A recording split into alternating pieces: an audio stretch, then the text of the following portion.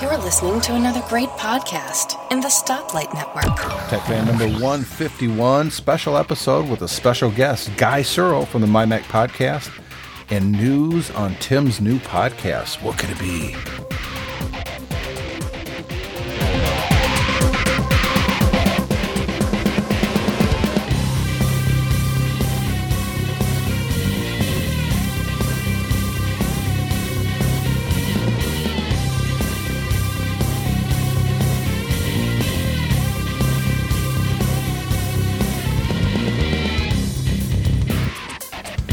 And it is Tech Fan number 151. I'm Tim Robertson, and as always, not always, but most of the time, joined by David Cohen. Hello, David.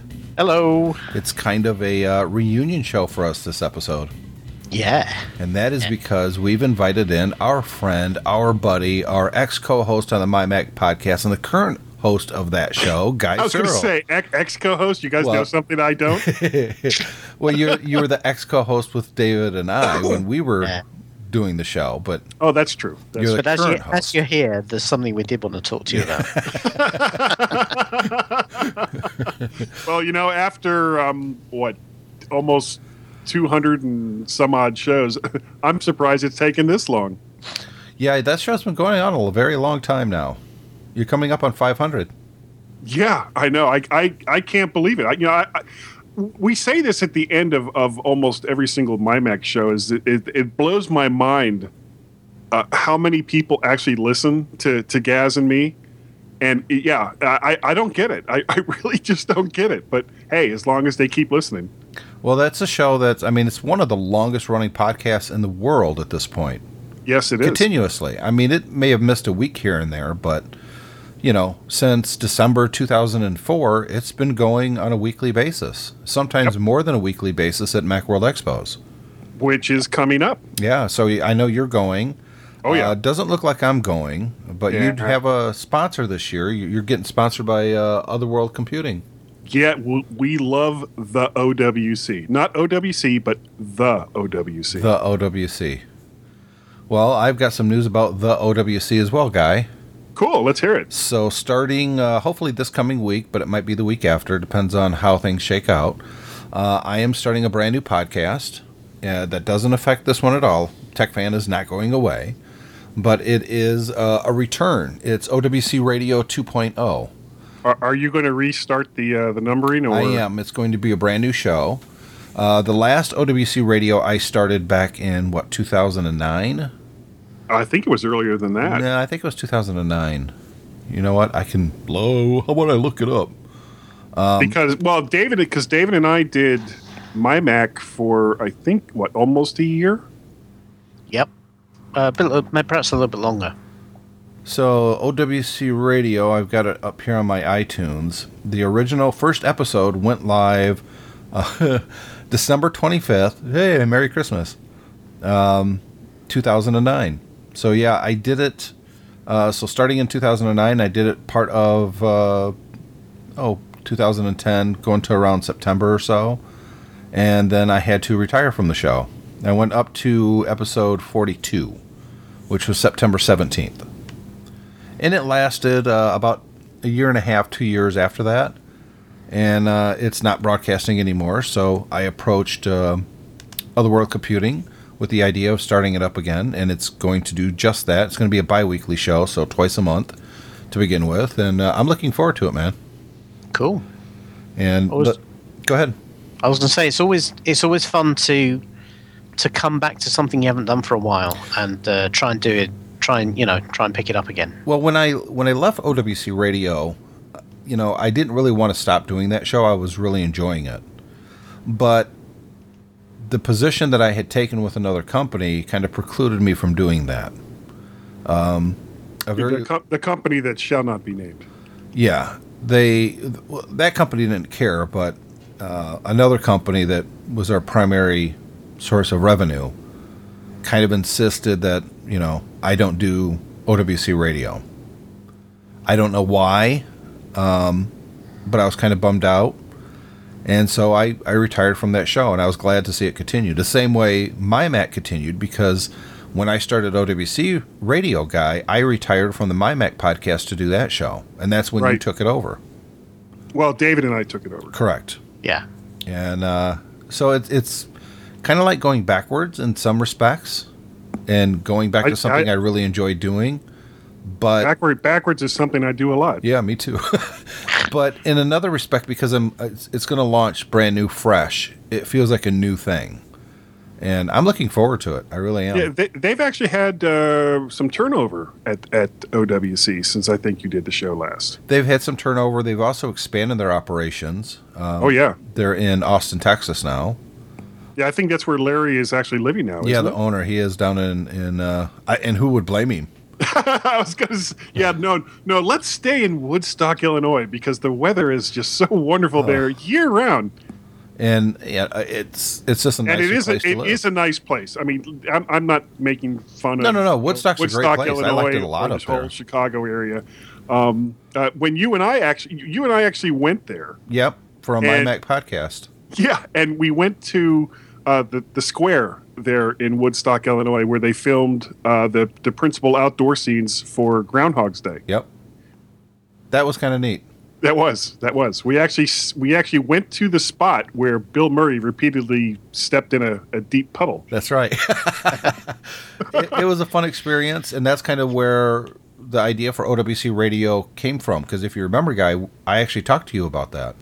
Yeah. Well, I think we recorded a podcast while we were there that we ended up not being able to use. Yeah, the audio was terrible. The echo in this room that we recorded in was so bad. I actually still have the audio from that sit-down. But the audio was so bad, no matter what I did, I could not clean it up.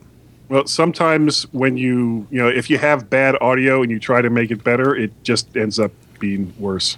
It does. And it was too bad, but we still had a good time. It led to me doing OWC Radio. And indirectly, again, I'm going back and doing a new OWC Radio, and I'm really jazzed for it. It sounds like a lot of fun for me. It really does. Excellent. But let's move on. There's a lot of things going on in the tech world right now. We do have feedback, and we'll get to that after our break. But wow, what a week in tech, right? The whole world's gone crazy. Did something happen? No, not really. Oh, okay. One of the things I wanted to start off with, though, is what social media are you guys using? I mean, there's LinkedIn, there's Facebook, there's Twitter, there's Google+. And Guy, one of the reasons I wanted to have you on the show, other than the three of us haven't actually done a podcast together in probably 5 years. Yeah. Not that long, but it's been a long time, 4 years. Yep. You have started a community surrounding the MyMac podcast on Google+, and that you're really active there, and it looks like a lot of people participate. Where did that come from? Well, we had the Facebook page for the MyMac podcast for a really, really long time. And generally, people weren't going there.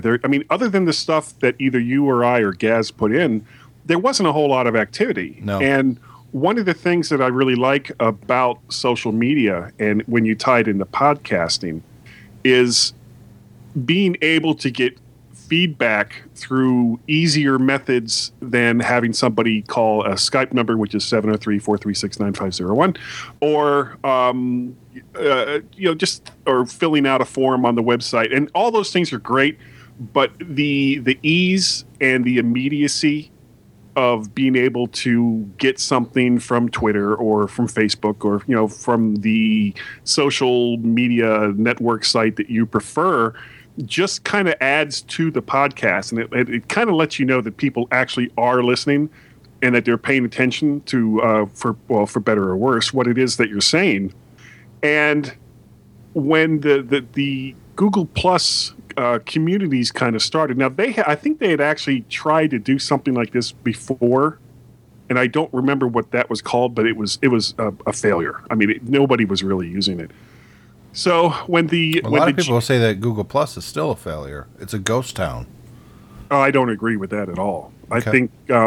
I think Google Plus has the, I guess, bad luck of being compared to Facebook. And other than the fact that it's also a social media site, they're not really the same thing. The way you interact with Google Plus is much different. than the way you would interact with Facebook. And when I started the G Plus My Mac podcast community, I didn't really know what to expect. I thought, well, maybe it'll be like it is on Facebook. But the people that were on Google Plus seem to be much more active, and not just on the MyMac site. There's a number of communities that I follow over there, and they're all very, very busy. How many of those are tech related? Almost all of them. Yeah, so that's what I mean. When I say it's a ghost town, that's the only people using Google Plus are tech heads. Because the average person that's not a tech head, that uses Twitter, that uses Facebook, they're not using Google Plus at all, period. It's a ghost town for everybody except the technical elite, if you will. David? Well, it's kind of frightening that you think of me as technical elite. Yeah, I'd agree with that. I was going to make the same point, that it is a little bit niche. It's a bit like Twitter was when Twitter first started. Oh, yeah. And I suppose you could look at app.net, which is a similar sort of thing now, which is also very big in tech circles, but nobody else has heard of it. And that's really what Facebook and Twitter and LinkedIn to a degree, though LinkedIn's more about business. Right, but they all started by the tech. Well, they got popular because of the tech people. They do, but they managed to break out beyond that. Right. And, well, it took a while, though.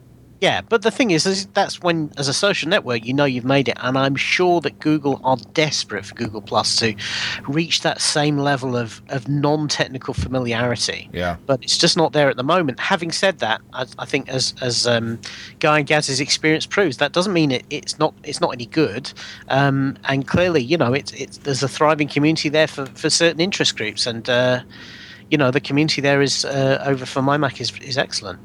And here's the thing for me, anyways. When I go to Google Plus, and as Guy knows, I actually do post stuff in your group as well, Guy.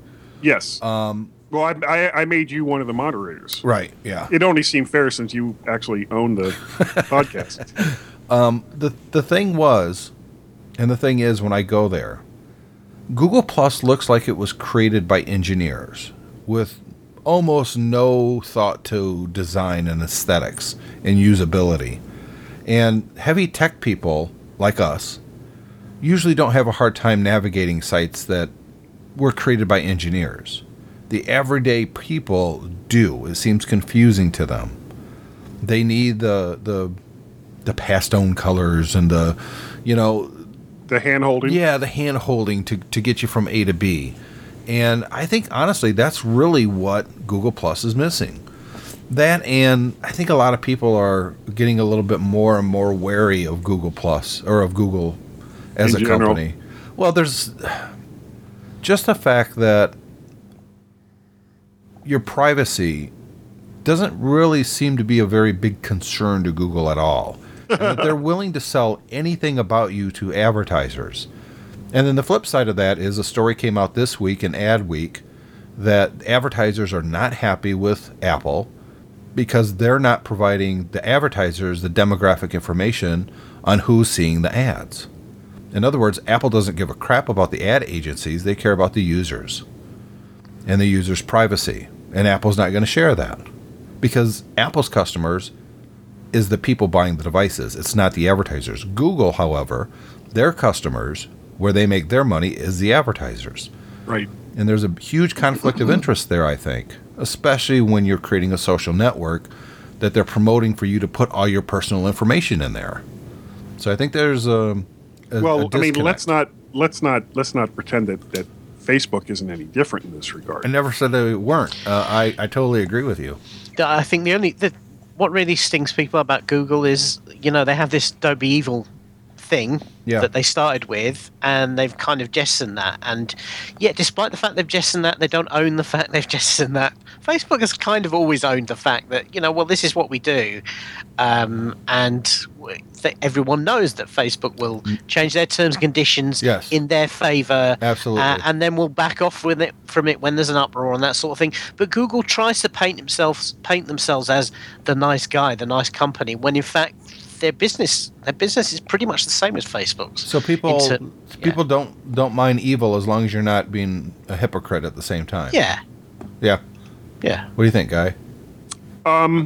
Yeah, that's reasonably accurate. But I think the problem is that for a lot of people, especially if we're talking about non-technical people, they don't understand that, I mean, they get that Google is all about generating eyeballs for ads. I mean, that's what they've always done. But I think a lot of people don't get that Facebook is pretty much the same thing. I've seen. Oh yeah.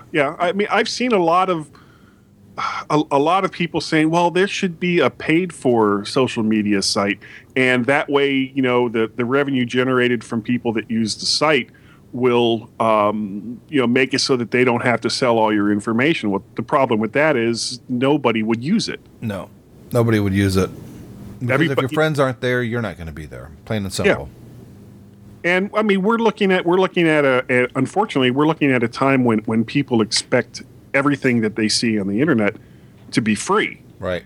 And what they don't seem to get is that, okay, the bits and bytes that you're looking at, you get that other than, well, I mean, you're paying your ISP, but you get that for free.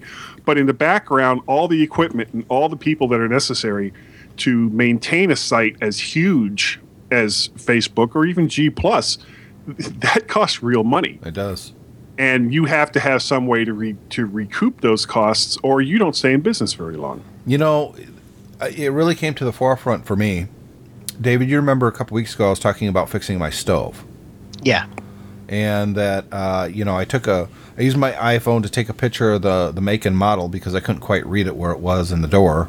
Put it on my computer screen, blew it up. Oh, there it is. Typed it in, common problems, found out what the common problems is, the igniter, or the igniter.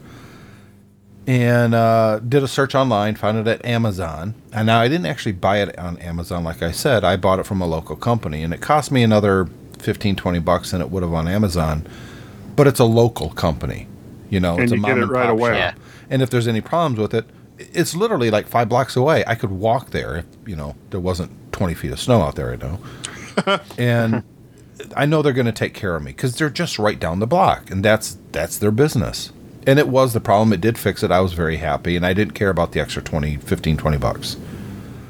Now when I go to Facebook, I have one of those little Amazon ads over there on my sidebar. Guess what product it keeps showing me? The igniter. Mm-hmm. So how the hell does Facebook know that I was on Amazon looking at an igniter that I never bought? Well, obviously cookies and stuff like that. But if I was just an average Joe, that would seem like a very scary thing, wouldn't it? Well, I think it bothers some people more than others. Yeah.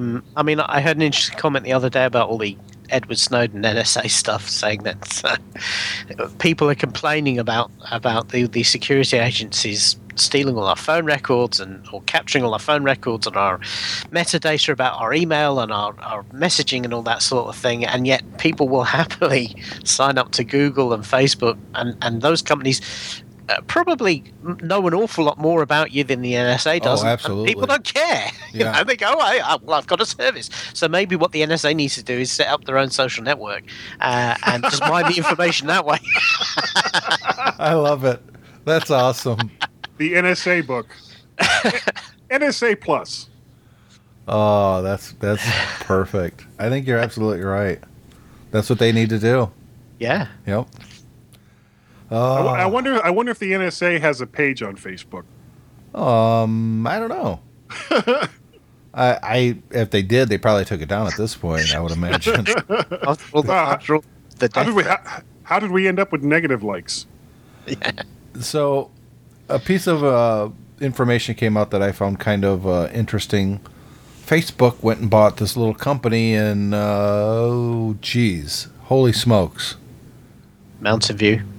It's unbelievable that it's basically it's WhatsApp, and it's basically text messaging. But it's very good text messaging. I use WhatsApp. For almost $10 billion? Well, no, more than that. $19 billion. Oh, sorry, almost $20 billion. Are you kidding me? Yeah, there's $6 billion of it was in cash. Yeah, well, having said that, if you actually parse the numbers, WhatsApp has a huge user base. absolutely which is what they really enormous. wanted. And 70% of those users apparently use it every day. I mean, it's for an awful lot of people, it is SMS. Yeah. I know SMS is not probably as big in the US as perhaps it is in other parts of the world, but there are an awful lot of people who rely on something like WhatsApp for communication. The one of the reasons is that in the US, most of your carrier bundles include text messaging. You pay for it, but you get unlimited text. Around the world, most carriers don't give you that. They may give you a limited number of texts, and you can opt to have more. But after that, you're paying per message, and they're quite kind of expensive. So when WhatsApp came along and said, "Well, here's a way of doing it for free," and they've been very clever how it works. It works just like a text message on a phone does. You sign up with your phone. You can only have it on one phone. You can't run it on any device other than the phone. So it literally supplants text messaging on a phone. Only it goes via the internet. It's very secure. And outside the US, WhatsApp is huge. And if you look at the number of subscribers they got and divide by how much Facebook are paying, it's about $40 per subscriber. And that's probably a conservative estimate, which is not a huge amount of money. I mean, if you look per subscriber, how much Microsoft paid for Skype, they paid about $70 per subscriber. Yep. So actually, you could argue in that instance that maybe it was a bit of a bargain. The reason it's a bit of a bargain, in my opinion, is that WhatsApp is well on the way to being well, it's already huge, but I think it's already the second largest social network in the world, and kind of a lot of people don't know about it. So the thing is, if Facebook tried to buy it in 2-3 years' time, they wouldn't be paying $20 billion; they'd be paying $100 billion. So now is the time to buy it. And maybe he would be buying Facebook. Yeah, exactly. I think this is a very very shrewd move, very shrewd indeed. A lot of people I've been seeing posting, why didn't Apple go in and why weren't they interested? Well, you know what? And here's the thing that wasn't covered in this story at all. Apple already has this app. Yep. They have iMessage. It's baked into the operating system. It works exactly the same way as it actually WhatsApp. Works better. Well, yeah, because in Apple's case, they want it to service all of their devices. Yep. So effectively, it's already there. So why would they be interested in buying WhatsApp? The advantage WhatsApp has is it's cross-platform. I use it whenever I travel abroad. I'm going back to Hong Kong at the end of this week, and when I'm overseas, I don't use my iPhone because that's tied to my UK carrier and it's very expensive. So I get a local SIM and I put that in a different phone, and then I have WhatsApp on there because I know that my wife has WhatsApp here and she can text me back and forth and we can speak to each other over WhatsApp, and it's very, very useful for that. Yeah, it still took me by surprise, though. I mean, that it just seems like an ungodly amount of money for a text messaging app. Especially considering Yeah. I'm sure there's negotiation that went on. Yeah, well, I would hope so. But I think when it came down to it, Facebook realized it was important for them to get into bed with these people, and they wanted to pay whatever it took. So on another topic, I've been saying on this podcast for a while, David, that I think Microsoft should leverage the Xbox name in some fashion with other products, especially their phones and their tablets. It just makes sense to me. You know, with Windows kind of has a negative connotation with a lot of people now, and it seems like, you know, the Windows heyday was really in the 90s and the early 2000s. That was the height of Windows popularity with the public. That's when the public had kind of a love affair with Microsoft and what they were doing. They haven't had a love affair with Microsoft in 10 years. I mean, and I'm not trying to be cruel, but that's just the fact. People don't seem to like Windows anymore, for whatever reason. So when I saw this bit of news, that in the new Xbox, or on the new Windows Phone, they've got kind of a Siri thing, but they're calling it, at least in the developer model, Cortana, which is the artificial AI from the Xbox Halo games. And I thought, this is kind of clever. This is actually, if they leave it as it is in the public release, this is exactly what I was saying, David, leveraging something from their video games into the real world product. Give you that little bit of a connection. And I think this would be smart if they do it. And like you said in your email back to me, they're probably going to change the name to It's going to be called Windows Messenger. You know it is. It is. Oh, sorry, Windows Assistant. Yes. That I guarantee you, even with a change of head at Microsoft, those marketing people who are convinced that everything has to have the Windows moniker on it will not keep it as a name called Cortana. Have you seen? Have you ever played Xbox? Either one of you, Halo particularly, and seen Cortana? Oh yeah. Okay, so you know it's a female AI. She's kind of sexy looking. She has kind of a cool voice. Wouldn't it be cool if you brought up a Siri type of thing and it actually showed kind of that holographic image of Cortana with that voice asking questions? Well, they definitely won't do that. Oh, I know they won't. They don't even do that in the public beta. Right now it looks more like Halo 9000. And it won't even sound like the Cortana from Halo either. No, they're not going to pay that actress millions of dollars to say all those words so they can string sentences together. But why would it take millions of dollars? Because it would take who is the actress that did the Cortana voice? I don't know, but if she knew that this was what was coming, wouldn't you charge millions of dollars? Probably. She must have an agent. Yeah, they're not. Well, they can always take me. I'll do it. Only $100,000. Hello, guy. What can I help you with today? Her name is Jennifer. I want a pizza. Yeah, her name is Jennifer Taylor. Yeah, my name is Cortana. What can I do you for? Get her done. Get her done. Well, guy, your exit's up here on the left, and you'll see the Hot and Now right after that. And then, of course, you got your Ace Hardware store. And let's not forget, we know you're going to want to go into the IHOP. And how odd, I was actually looking for a Ford dealership. You know, as I say that voice, you know what I was actually thinking about doing and pitching to you, David? What's that? Starting up a new podcast that would be like 15 minutes long every couple weeks. You use a very high-class, snooty British voice. Cheeky buggers. I do that one. No, you don't actually. That's very... very educated and has very little patience for stupidity. And I do that very redneck, ignorant voice. And the whole podcast really is a Q&A, but I'm too stupid to realize that what you're doing is basically talking down to me the entire time. Wait, isn't that Tech Fans? Yeah, pretty much. and then the episode always ends the same way, where I threaten to put a boot up your ass at the end. I thought that would be funny. I'm sold on that. Let's do it. Yeah. Funnily enough, this actress who plays Cortana also plays Princess Peach in the Mario games. Now, how would that be for an avatar? Yeah, that would be different. I'm looking at her IMDb page here. She also does Zoe from Left 4 Dead, too. Yeah. I heard that was a good game, but I've never played it. Oh, Left 4 Dead 2? Fantastic game. Is it? I play it all the time. It's zombies, right? Yeah, we all know that guy loves zombie. Yeah, I do. It's not zombies in the undead way, but zombies in the infected way. Oh, right. Yeah, it's a big difference. Got to avoid mixing those up. Now, isn't the zombies in that game like really fast? Yes. Oh my God. And they swarm quickly. Awesome. So with the zombie reference, let's take a quick break, and we'll come back with some feedback and some more topics. We'll be right back. Here we go!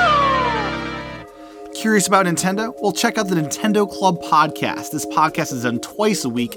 We dive into all things Nintendo. We dive into retro. We dive into current games, what we're playing, what cool Nintendo news is going on. Check it out here at the Spotlight Network, the Nintendo Club podcast. We broadcast this live out every Sunday evening starting at 8 p.m. Eastern. Check out the NintendoClubPodcast.com website for more information.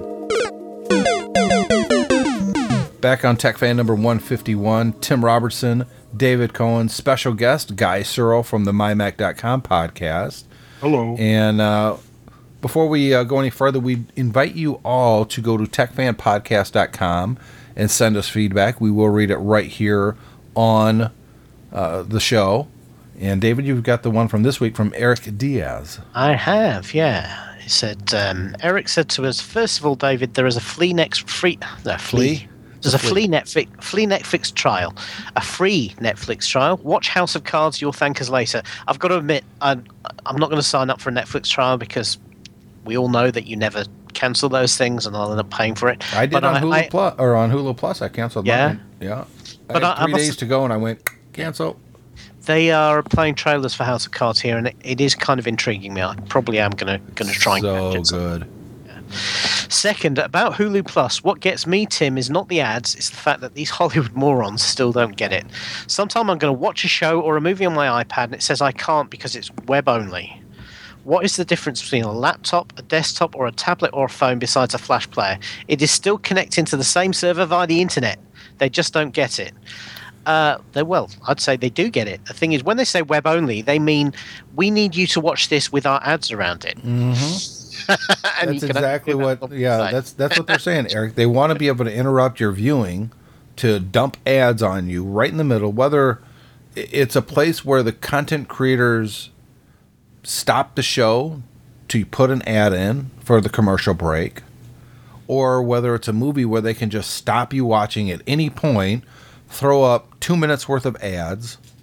And I like how the ads now say, was this ad important to you, or was this ad, did you like this ad? Get out of my face. That's what right. I think about your ad. Or even worse, they want to give you a postage stamp sized video in the middle of the screen surrounded by ads, but they don't want you to have a full screen, decent, high definition experience because they want to charge you later for that. You know, one of the things on with my Infinity, they have a whole bunch of stuff up on their website that you can watch content there, and that's Comcast, obviously.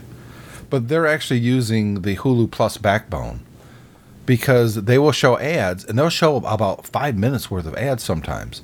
And there's no way to pause the ad. There's no way to adjust the volume on the ad.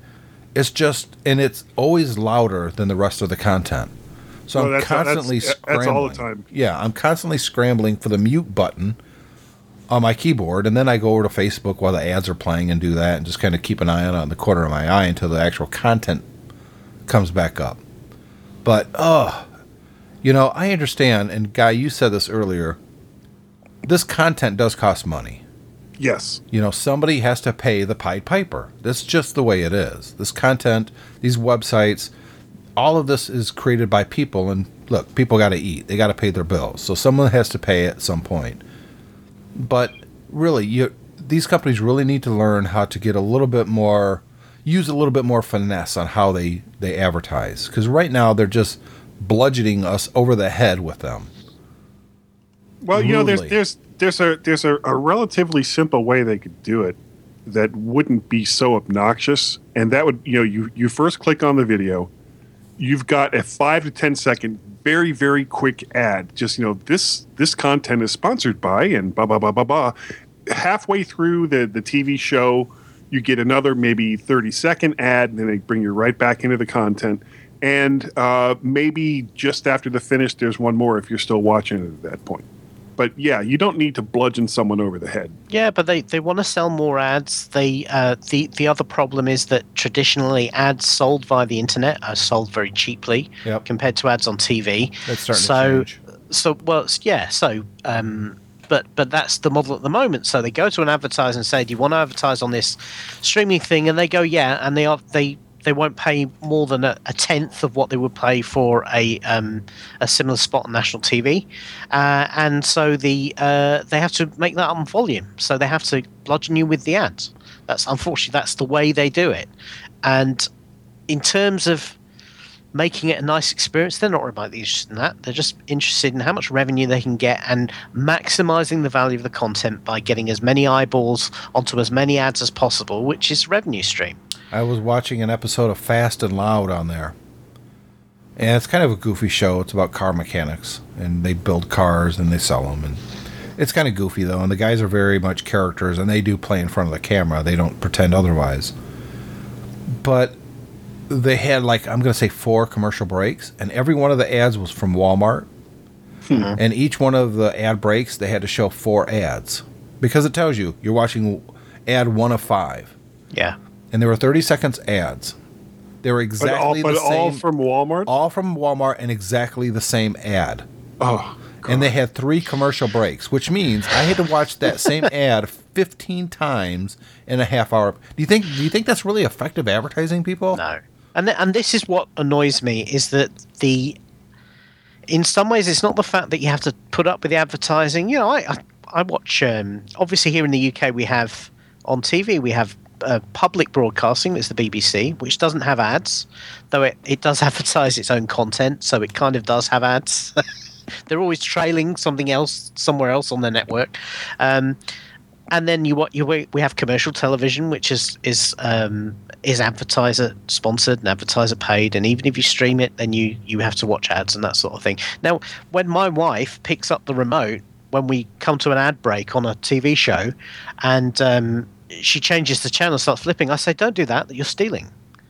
Because that's the way because that's kind of what it is. That's the price you pay. You've got to watch the commercial TV program. You should watch the ads. It's kind of the deal. So that's the thing. Now, I kind of don't mind that. I understand that's the bargain. What annoys me is if it's done lazily or it's done badly. And advertising is one of the most creative mediums going. Some ads are great.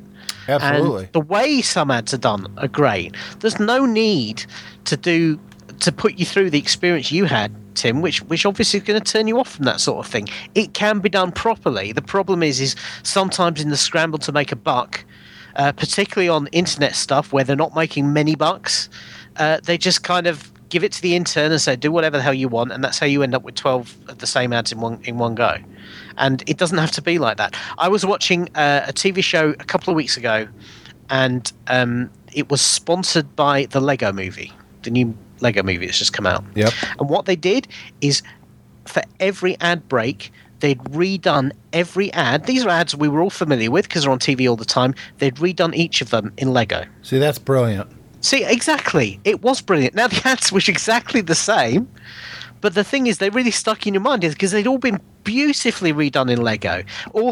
Some of these people have famous British actors and that sort of thing redone in Lego. Same voices, same music, same everything. Just the whole thing was done like it was done in the Lego world. It was brilliant. I saw an ad today, as a matter of fact, is some Norwegian airline, and it shows this beautiful, and it's about the Olympics. At least that was the kind of the theme. And it shows this beautiful woman walking through the airport. And all these different sports guys are like doing their thing to try to get her attention. There's the skateboarders and the archers and all that kind of stuff, the skiers. Yeah. And she's kind of ignoring everybody as she's walking along.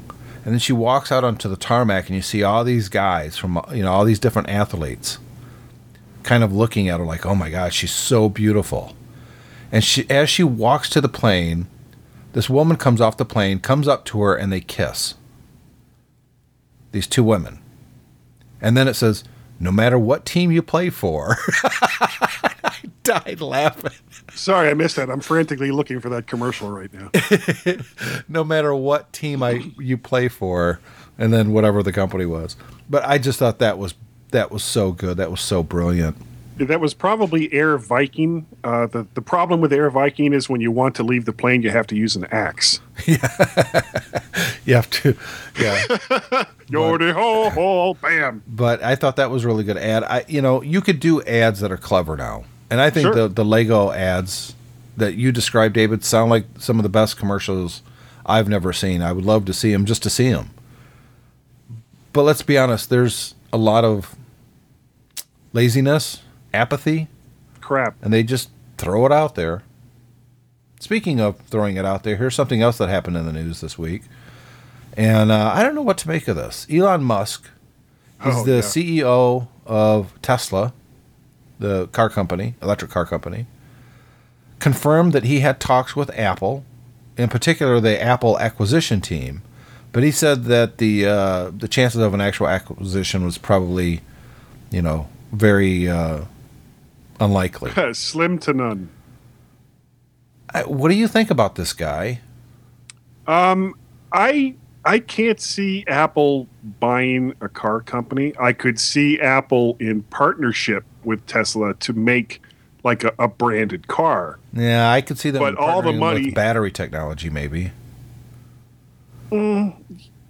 could you imagine the size of an iPhone that you would have to use like the batteries that they put into a Tesla? No. You talk about a 5.5 inch screen being too big. Okay. Well, now this iPhone is huge, but the battery will last for 16 years. Just like Apple is investing some money into Sapphire displays, and we discussed that last week, David. Yeah. Or no, the week before that, actually. Mm-hmm. The other big thing that Apple really needs to get better with is battery technology. And they are, slowly but surely. And they don't really get enough credit for it. I mean, if you compare the battery life of a current iPhone to one let's go back to the 4, you're getting about the same amount of time. But yet, it's a bigger and a brighter and a better screen. The radios are better in it. Everything's better in it. Everything's going to take more power, but you're still getting the same talk time. You're still getting the same standby time. Why? Because the batteries are getting bigger and better. And also the computing stuff they're designing in them is more energy efficient. I think that's somewhere where Apple has been leading the way. Yep. It's together with Intel, to be fair, because I think on the laptops Intel has been focused pretty hard on that too. But Apple's designing the software to be very power efficient now. Mavericks is very power efficient. I've seen a jump in battery life in my laptop since I upgraded to Mavericks. So isn't that some good, and I hate using this word because it sounds so corporate, but isn't that some really good synergy between those two companies? Because that's all Tesla's about, is really good battery life. Because if you don't have it, who gives a crap about electric guitar? You can get down to the end of your block and then you got to recharge it again.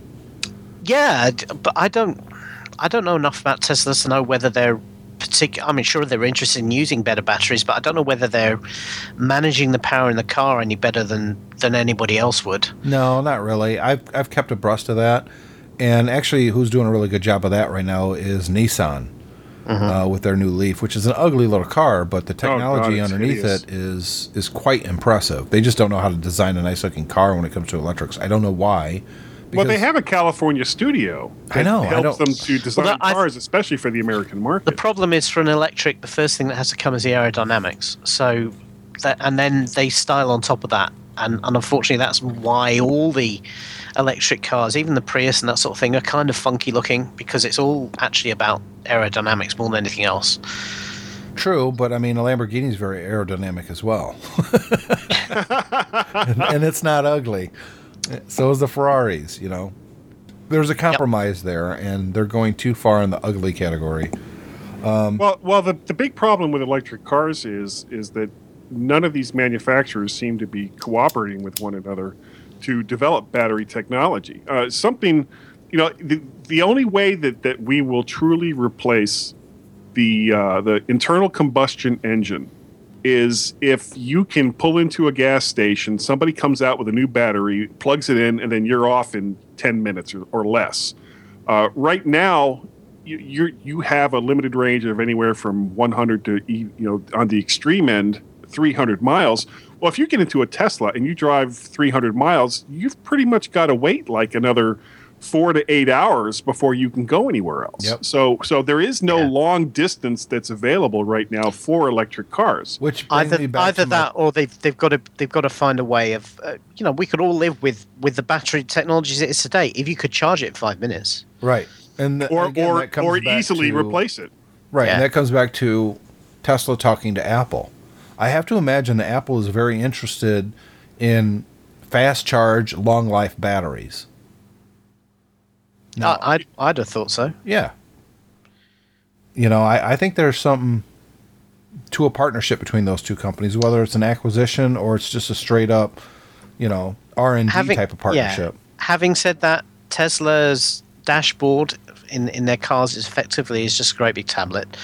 It could the topic of conversation could have been no more than, would we want to integrate iOS into the car? It could have been no more than that, rather than anything more detailed or technical. Be kind of embarrassing if you sitting in your Tesla playing GT Racing and you look up, there's an 18-wheeler coming down the road at you. Virtual reality and reality collided. Combine it with the Google self-driving system as well. Mm-hmm. So basically, the better you play your game, then the less crashes the Google car has on the way. That's right. But yeah, don't let your 10-year-old take the wheel.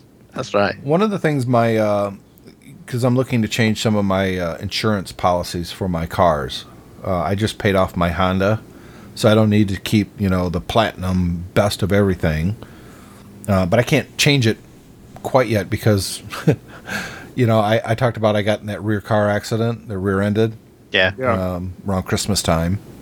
And then again, last week, what's today, Friday? No, this week, I had someone, while my car was parked at the hardware store, hit my front bumper and cracked it. Oh. Yeah. And of course, didn't leave a note, didn't say it. Well, actually, this old guy was waiting outside when I came out, and he goes, "That's your silver car?" I said, "Yeah." And he goes, "Someone hit it." It's like, what? And I didn't see anything because from my angle, it looked fine. I was like, "Someone hit it?" Of course, he gave you a full description of the vehicle and their license plate, didn't he? He gave me the description of the vehicle, but no license plate. So when I called 911, they said they can't roll a cop out to it because there's zero chance that they're going to be able to catch whoever did it. So there's no viable suspect, they said. They can't pull over every blue and white Chevy pickup truck. And I haven't got the rear bumper fixed yet, so now I have to get front and rear bumper fixed. That'll be the 1st of March, that week that I take it in. But regardless, I went into my insurance agency to make the claim for the new accident. I actually emailed them the night before. They thought it was funny. And until they had to cut the check. Well, it's not that big of a check. Front and rear bumpers on a Honda Accord is not very expensive compared to, something like U-Drive Guy. Oh, at the Flex. So she asked me if I was interested in the safe driving thing. And I said, "What is that?" She goes, "It's a little dongle that you plug into your car, and it basically monitors the way you drive. And if it monitors that you're a really good driver, that you don't speed a lot, you're not going huge distances," which obviously now that I'm not going to Chicago anymore, that's okay. It will actually save you up to 15%. And I thought, yeah, you know what? I probably would be interested in that. Is it a little Big Brother-ish? Yeah. But I'm not really too concerned about that. They've been doing those a lot over here, Mm-hmm. particularly aimed at people who traditionally have higher insurance premiums, like young people or people driving powerful cars and that sort of thing. They tend to offer those. Yeah, exactly. The only warning I would give you is that I've heard some horror stories here of people who've had problem with the unit and it stopped for some reason or other. It doesn't pick up what they're doing, or it stops transmitting to the insurance company, and then all of a sudden the insurance company assumes you've deliberately disconnected it and start getting very threatening. And so, there can be some punitive clauses in those if they decide that something fishy is going on. I'll ask about that. They said it sends everything to me via email, which I then send to the insurance company. Right, so it all routes through me. That's a different system then. The ones in the UK here basically have GPS and GSM in, and they send the data straight to the insurance company. It does that, but she said the new ones that they use, it actually is it generates an email that is sent to you, and then you actually decide to send it off to the. Yeah. So I don't know. I think the other thing you want to think about is who's going to fit that device to your car, because if they're going to, you won't want some guy straight out of school. It actually plugs right into the maintenance port underneath the dash. Right. Okay. So it doesn't have to be. Okay. If you can do it yourself, that's fine. Again, I've heard some stories here in the UK of, they send somebody who looks like they've just left school to come and fit this thing into your car, and in the UK they want to put them under the hood where the engine is in a way that it can't be tampered with, and some of these guys have kind of caused problems with the cars or ripped out the dashboards for wiring and then caused rattles and all this sort of thing because they're lowest common denominator workers. Yeah. So but it sounds like the people you're dealing with have learned from our experiences. Yeah, well, maybe. I don't know. Yeah. But you also have to figure that the United States is probably a litigious society than the UK, although I have heard some stories. Yeah. Yeah. I don't know. So before we wrap up this episode, Guy, what's been going on with the MyMac podcast? What have you been up to over there lately? We're getting ready to, or I'm getting ready anyway, to go to Macworld. So when is Macworld? Is it the beginning of March? No, it's the end of March. March, okay. Yeah, it's I think it's the 27th through the 29th. Let me bring up calendar. It used to be iCal, now it's calendar. Yeah. And I'm going to be doing what I typically do when I go to Macworld, where I first go to my friend's house in Ohio and then fly out of there to San Francisco.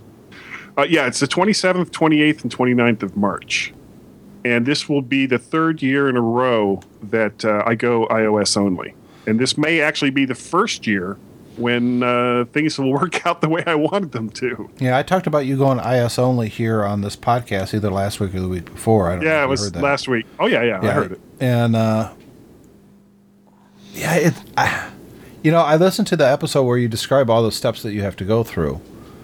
And other than no Dropbox integration in the program that you used, you're pretty much ready to go at this point. I mean, if you could somehow get that file to me easily.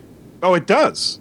I found a different digital audio workstation program called Aria that does have a direct Dropbox integration. And the cool part about it is, just having Dropbox by itself is cool because if Elisa or Vicky do an interview, I can go right into it from the program and say, okay, well, give me that interview and then put it on the timeline and, take it to where I want to take it. But the really cool part about their Dropbox integration is that when you select an audio file, it asks you which track you want to put that file on. Oh, that's nice. That is so cool. And you just drag and drop where you want it as far as the timeline. Yeah. Nice. Yeah. So it's kind of the same thing that I do in GarageBand when I do the MyMac podcast. So you're going to use your iPad? Yeah. Okay. And I have this little box from a company called ART called the Dual Pre. It's got 2 XLR inputs, and actually I just picked up a second Audio Technica ATR 2100, which is both USB and XLR. And so instead of, because like in the past when we've done podcasts from the Macworld Expo, we basically pass a microphone around to however many people we have. Yep. But with this ART Dual Pre little box, I can connect 2 different microphones, USB out directly to the iPad, and the Aria program allows me to record both of those microphones on different tracks. That's nice. So I can actually adjust the audio quality of both of them and monitor it at the same time so that I can hear what's going right into it. That's pretty cool. Yeah, and it's going to be so much easier. Now, I had to make... because the problem with the ATR 2100 by Audio Technica, is that it's an XLR microphone and USB, but the iPhone doesn't put out enough power through either the 30-pin or the Lightning port to give it enough for phantom power for this type of dynamic microphone. So I'm also going to use the what is it, the iPre. I think it's called the iPre, and it's XLR in and then the little headphone jack out that goes right into the iPhone, and the microphone itself is powered from an internal battery, so I won't have to take like a separate microphone for just doing interviews on the floor with the iPhone, or even worse, like I did last year, walk around with the iPad with a microphone connected to it. 'Cause that was so awkward. Yeah, I had like 3 different inappropriate jokes for the iPre, but I'm going to let them all go.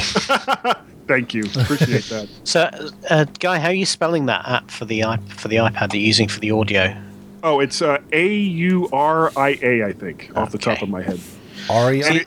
Yeah, it's not cheap. They have 2 different versions. I have the LE version, which only lets you record up to 24 tracks at a single time. The full version of it, you can record up to 48 tracks. Wow. It's not. Yeah, it's 35 pounds. So what's about $50, something like that. It's not expensive for what it is. Well, that's for the full version. For the LE version, it's about $25. Yeah. But I really can't see me needing more than 24 tracks. This looks really nice. Really nice. I'm kind of the only thing that kind of holds me back from doing podcast recording on the iPad is that I still haven't found a solution for recording Skype using it.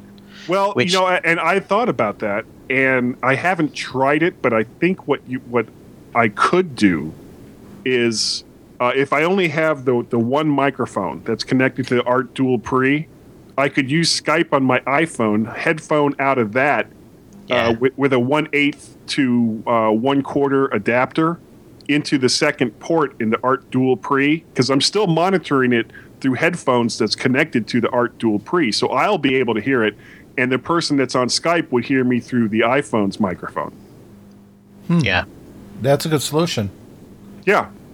I haven't tried it yet, so I have no idea if it'll actually work, but in theory, it should work. So one of the things that I'd been talking about here for, I don't know, a few months now, was that 2014 is the 10-year anniversary of the MyMac podcast, and that it's gone through kind of a few different iterations over the years, but it's really stable now with you and Gaz. We actually have 2 best of shows ready to go. We probably need to create another 2 at the most. What are your plans for the best of shows? Well, I kind of like how, because what I had actually done, and I don't remember what episode it was, where I had taken some bits and pieces from some of the stuff that Gaz and I had done, but it was mostly for the giggles. And but I like what you did in that, you basically took like segments. Whole sections of the shows and then put like 3 of those together. And I think that works better than just going, okay, well, let me listen all the way through here and get this 10-second snippet and this 20-second snippet that was really funny. While that's entertaining, it's a lot of work. Well, the way I did when it's you also consider a lot the of work. Oh yeah. But Gaz and I have done over 200 shows together. Right. And that's a lot of history. It is, and that's why when I was putting these together, I thought the first one will be basically me and Chad. Yeah. Because that's how the show started, and then it evolved into you, me, Chad, and some of the segments. Mm-hmm. And then it was you, me, and David. Right. And then the last one would be just you and Gaz. And it's easier to skip through a show listening if you're just listening for the segments rather than the little tiny bits. Yeah. So that's easier. But it's still, putting them together is still not a fun task. But we do have the first 2 ready to go whenever you want to kick them out live. That's up to you. But I do think they shouldn't be named the same. It shouldn't be like, hey, this is episode 501. It's the best of show. It should be best of show 1 or best of show 2, something like that. And put it out as it's on the same feed, but right. But it's independent. So if you don't want to skip a show, if you and Gaz don't want to skip a week, you can still do the regular show, but midweek we can kick out a best of, and then they got it. You know what I mean? Yeah. Well, now I'm looking at the schedule here. I'm going to be leaving for my friend's house in Ohio in March, probably on the 20th or the 21st, which means that I won't be doing a show on the 23rd, which is a Sunday, because Gaz and I usually record on a Sunday. So it'd be a good time to kick out the best of show right before Macworld. Yeah, you know what? I will put that together. It's pretty much already together. Yeah, but I already created it for you. I already did all the work. I mean, the show, but it doesn't have the intro. breaks. It doesn't have the commercials. It doesn't have. So I'll take a look at that and get that into Dropbox, so that for that weekend when I won't be available to record with Gaz. Just send me an email or a text like you usually do, and I'll push it live. Yeah, and that way Gaz won't have to scramble for somebody else to record with. By the way, while I'm thinking about it, Guy. Yeah. You know how like you save the file for me, and you already name it in the RSS feed and all that? Yeah. Yeah, you need to rename the actual file, because I always have to go in and do that. Let me see here. So instead of MyMac podcast and then the number, you don't put the dashes in, but you do in the RSS feed. Then I have to go back into the MP3 and actually correctly name them. Oh, you're talking about when I in the Dropbox file. Okay, I'm confused. That's okay. I'll show you later. How hard is that? Yeah. So my other question is, you've got episode 500 coming up. I know that's going to be a big deal for you guys. It's right in the week of Macworld. Yeah. Now we've been talking about that, and I think what I'll do is, instead of My Mac Podcast 498, 499, so on and so forth, it'll just be My Mac Podcast, number 1 for the Macworld Expo. Yeah, that's what I did back in the day. I got lazy, I think, 1 or 2 years where I actually named them sequential numbers, but usually I would say Macworld 2012, day 1, Macworld 2012, day 2. So, okay, cool. I know everyone's riveted to this end of the conversation at this point. So anything going on with you, David? Any? Well, as I say, I'm heading out to Hong Kong next Friday. Yep. I'm going to be there for just over, about a weekend, about 10 days. So you won't be able to do the show on Friday? I won't be able to do it on Friday. I could probably do it over the weekend because I'll be... and you get good Wi-Fi there, good internet in Hong Kong. I get good internet in Hong Kong. Yeah, so we'll work that out. So you will be here next week for the show. That's right. And I am thinking about lag. the jet lag's not too bad, actually. So you're going the way to avoid jet lag. So it's when you come back, it's horrible. But And I'm thinking about picking up a ginormous phone while I'm there. Yeah? 6-inch phone. Wow. Oh my God. So at what point does that be a tablet instead? Well, these are one of those ones they call a phablet. Because it's halfway. Yeah. It's a tablet with a phone. So I'm going to look into that when I get out there anyway. But so I shall. We'll schedule something once I know where I'm going to be this week, Tim. So okay. You know that I've recommended books in the past, and I've tried to stay towards books that I think this audience would actually enjoy. And I'm reading a new book right now, David. I thought you might enjoy this one. It's called Anomaly. Sorry. Let me go back to. Let's see if I could. Does it have any aluminium in it? Aluminium. By Peter Caudron, C-A-W, I don't have my glasses on, D-R-O-N. Yep. It's like a $5 book in Amazon. Oops, I hit the mic stand. I just read another one of his as well. He actually sent it to me for free, hoping I would review it, and I did. But I've read 2 of his books now. He's a science fiction writer. This is a first contact book, but unlike any you've read before, it's really, really good. And it's very short. You could read it in a day. But I think you would enjoy reading this on the plane. I think this is a book you personally would really, really enjoy. I'm going to sit now and stick it on my Kindle, and I shall read that on the way out. It's good. I think you'll like it. What's the other one? I read the one that he sent is also good, but I don't want to say it wasn't as good. I didn't enjoy it as much, but I really did like it. So it's hard to clarify that. I really like it's not as good, but I liked it. And it's not on my device now, so I can't tell you the name of that one. Hate when that happens. Oh, well, I'm sure going back to what we started back at the beginning, now that I've bought the that book, I'm going to get bombarded by emails from Amazon offering me all his other stuff. So yep, you will.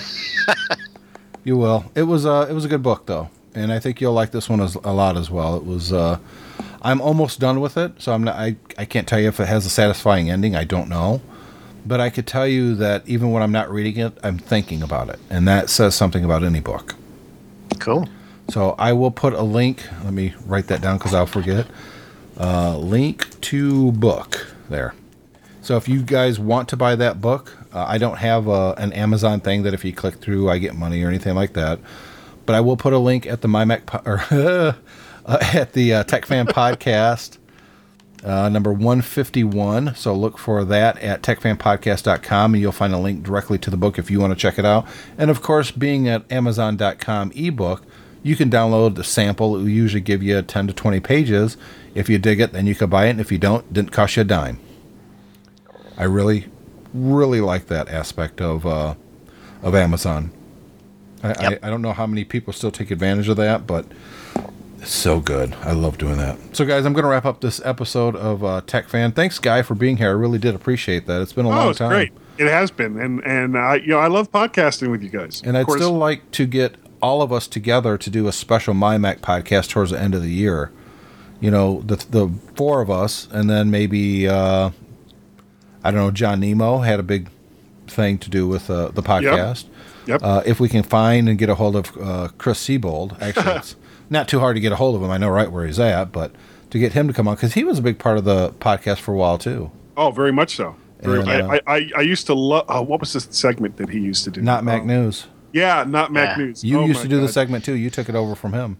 Well, briefly, but the weird thing was, not long after he stopped doing it and I started doing it was the 100th podcast when I came out to Michigan, and then I ended up becoming like a regular anyway. Yep. So, yeah, it's you got to celebrate your heritage and your history, and the MyMac podcast has got a great history. And even though we're not all doing the show together anymore, TechFan and MyMac podcast have been sister shows since David and I started this one. Yeah, since the beginning. Yep. And I do want to celebrate that sometime this year. So let's get together and start planning that out ahead of time, so it's not a mad scramble at the end to coordinate everybody. Well, I'm pretty much open whenever. I mean, you know how much I love to talk. Absolutely, as much as me. Well, maybe. So, David, good flight to you. I will talk to you when you're in Hong Kong. And Guy, great to talk to you again. For everybody else, we will be back in 1 week with another exciting episode of TechFan.